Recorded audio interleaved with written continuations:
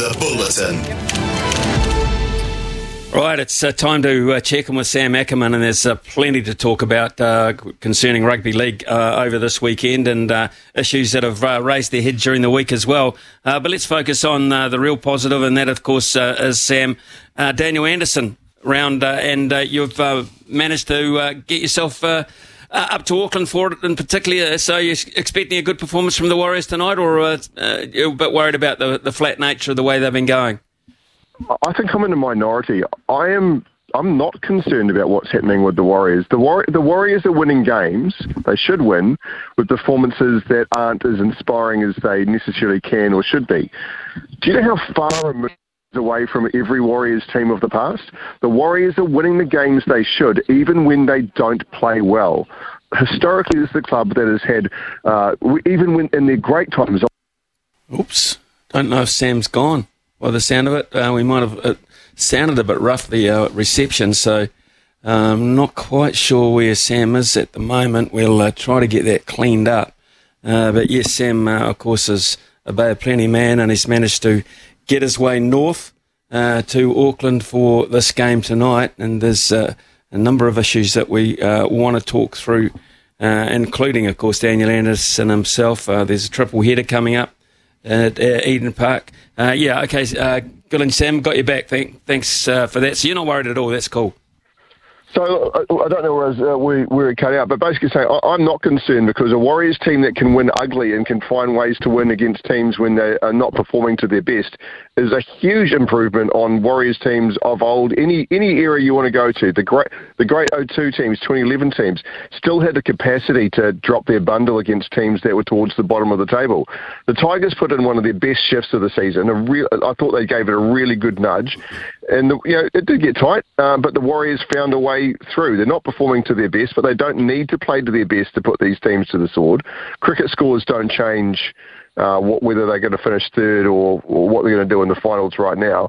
Racking up the wins is pretty crucial, so I'm far from concerned. But as far as Daniel Anderson round, this is a pretty emotive one. I'm very lucky that when I started my career in the media, it was the Daniel Anderson starting the era there. So I was able to see up close and personal what he achieved with the team.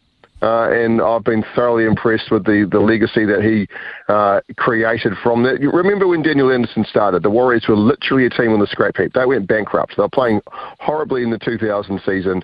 Of course, there was the investment Eric Watson, the CEO of Mick Watson in there too. But Daniel Anderson's role in there was monumental in turning the Warriors into the club they are now.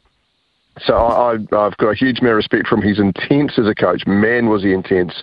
And that's why he didn't last an exorbitant amount of time because, those intense coaches bring hit and miss results when he gets to that stage. But the Warriors definitely had a lot more hit than miss with Adam. Those 3 seasons of 01, 02, 03 were just wonderful to watch and be part of and see what the club create something new and create history of that first grand final. So, and come within a whisker, should be said, of making another grand final. I think they were better than the Panthers team that played on the day in that grand final qualifier in 03, but they lost it, and I think that would have been a game they could have gone on to win. So it's a huge credit to who the Warriors are.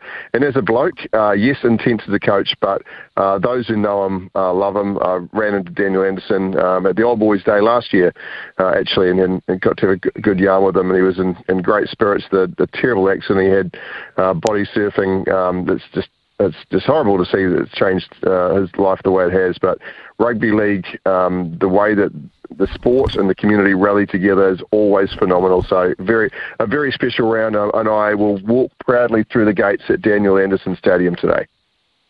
Very good tribute. Really nice, Sam. When you do walk through them today or a little later in the evening, the Warriors versus the Sea Eagles. Now then, I won't even say the term, but is this one that we should be all worried a wee bit about with Daly Cherry Evans at the helm? They're very capable, Manly. Manly have a lot of strike power, and I'm surprised that they've struggled as much as they have this year. I think under Anthony Seibold they haven't had the type of performances. But I'll tell you what, look, it didn't work out. It was a tactic that was flawed, and it came to bite them backside. But against the Panthers last week, they tried to do something different against the unstoppable juggernaut at the top of the table. Manly kicked on the first tackle, and they kicked early in the tackle count to turn Penrith around and try to put the pressure on. Now, it backfired, but, they prepared to try something against the top team. Now, that should be a warning bell for the Warriors that they will be prepared to try something to make something happen. Manly's not going to feature in the finals, but they're going to give everybody a shake-up and do their best to go out strongly. So I'm really interested to see what they'll bring. The Warriors are a better side than Manly, but they cannot take Manly for granted. I mean, Cherry Evans, you mentioned, what he's been able to produce for many stages of his career has been nothing short of phenomenal. Saab on the wing has got as much gas as anyone in the NRL, and the Warriors have been exposed with a little bit of pace out wide last week. So a lot to like about what's coming down from Manly as far as the challenge. These are good challenges for the Warriors to have, because I'd rather they had tough games now than walkovers. So the Tigers wasn't a walkover. Yep, didn't play great, but that's great that they're having to find solutions to problems, and looking forward to see how they handle what Manly fire at them. But I think this should be it's another sellout. It'll be an absolute travesty to drop this game, and you're walking closer and closer to that home final, Smithy. Sam, just looking forward in terms of international rugby league, and it's a real mixture, isn't it? Trying to get motivation and that about that, but. This Pacific Championship, what are you liking about that, and Eden Park getting a triple header? I'm loving that it's happening. I'm loving that International Rugby League is actually taking place, because it's difficult, Smithy, to get that happening. And it is, I'm a huge advocate of it. Not just, obviously I love seeing the Kiwis perform. I love seeing the Kiwis win, and I will take any chance to see that happen. But having other clashes as well, as all the games that are happening here, the bowl competition happening in Papua New Guinea as well, it's fantastic. These things need to happen. There needs to be some importance. Now, when we get there, I'm really intrigued to see what the NRL clubs are doing. Are they allowing their players to go and play, or are they saying everyone needs to go for clean-up operations, or things that could be put off that'll maybe eat into a couple of weeks of their pre-season? NRL clubs have historically just chipped away at what the international game is for their own personal needs. They do play the players' bill, but if rugby league wants to grow, the international game is absolutely paramount. So I'm thrilled it's here. I'm stoked Hamilton gets the final. What a great call, and a tough call that New Zealand Rugby League must have gone into bat for there, because Australia quite easily just goes, no, we'll take that, thanks. But to make that happen is huge. New Zealand versus Australia will happen in Melbourne.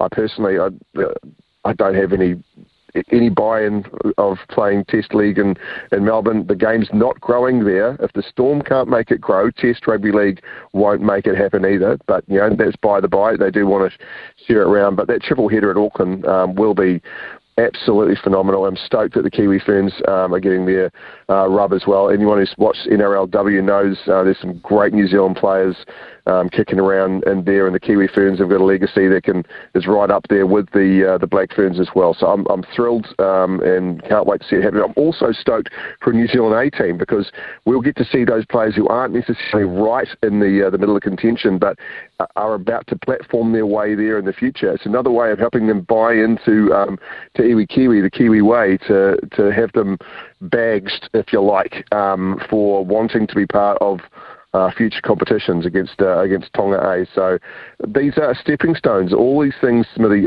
are ways forward for International Rugby League, and it's been a long time since we've been able to say forward movement and International Rugby League in the same sentence.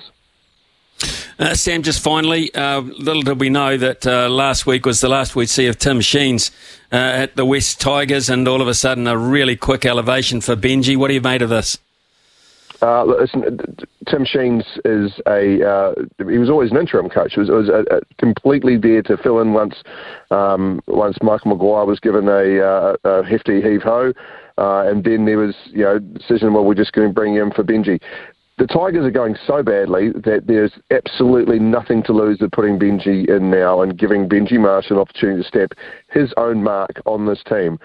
I don't want to discredit what Tim Sheens has achieved or what he has actually brought with this Tigers side, but by the sound of things, he hasn't been very active participant within the training and tactics of late. And what we saw out of the Tigers in the weekend was was a desire to try things and to back themselves. And, it's not always going to come off.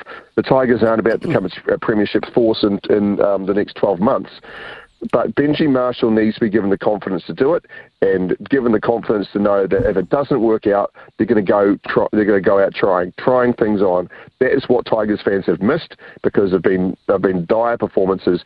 Tigers fans can wear defeats like the defeat they saw last week, because they had Buller and Laurie ripping things up and willing to have a crack even after they're put under pressure. So the Tigers can make positive steps forward.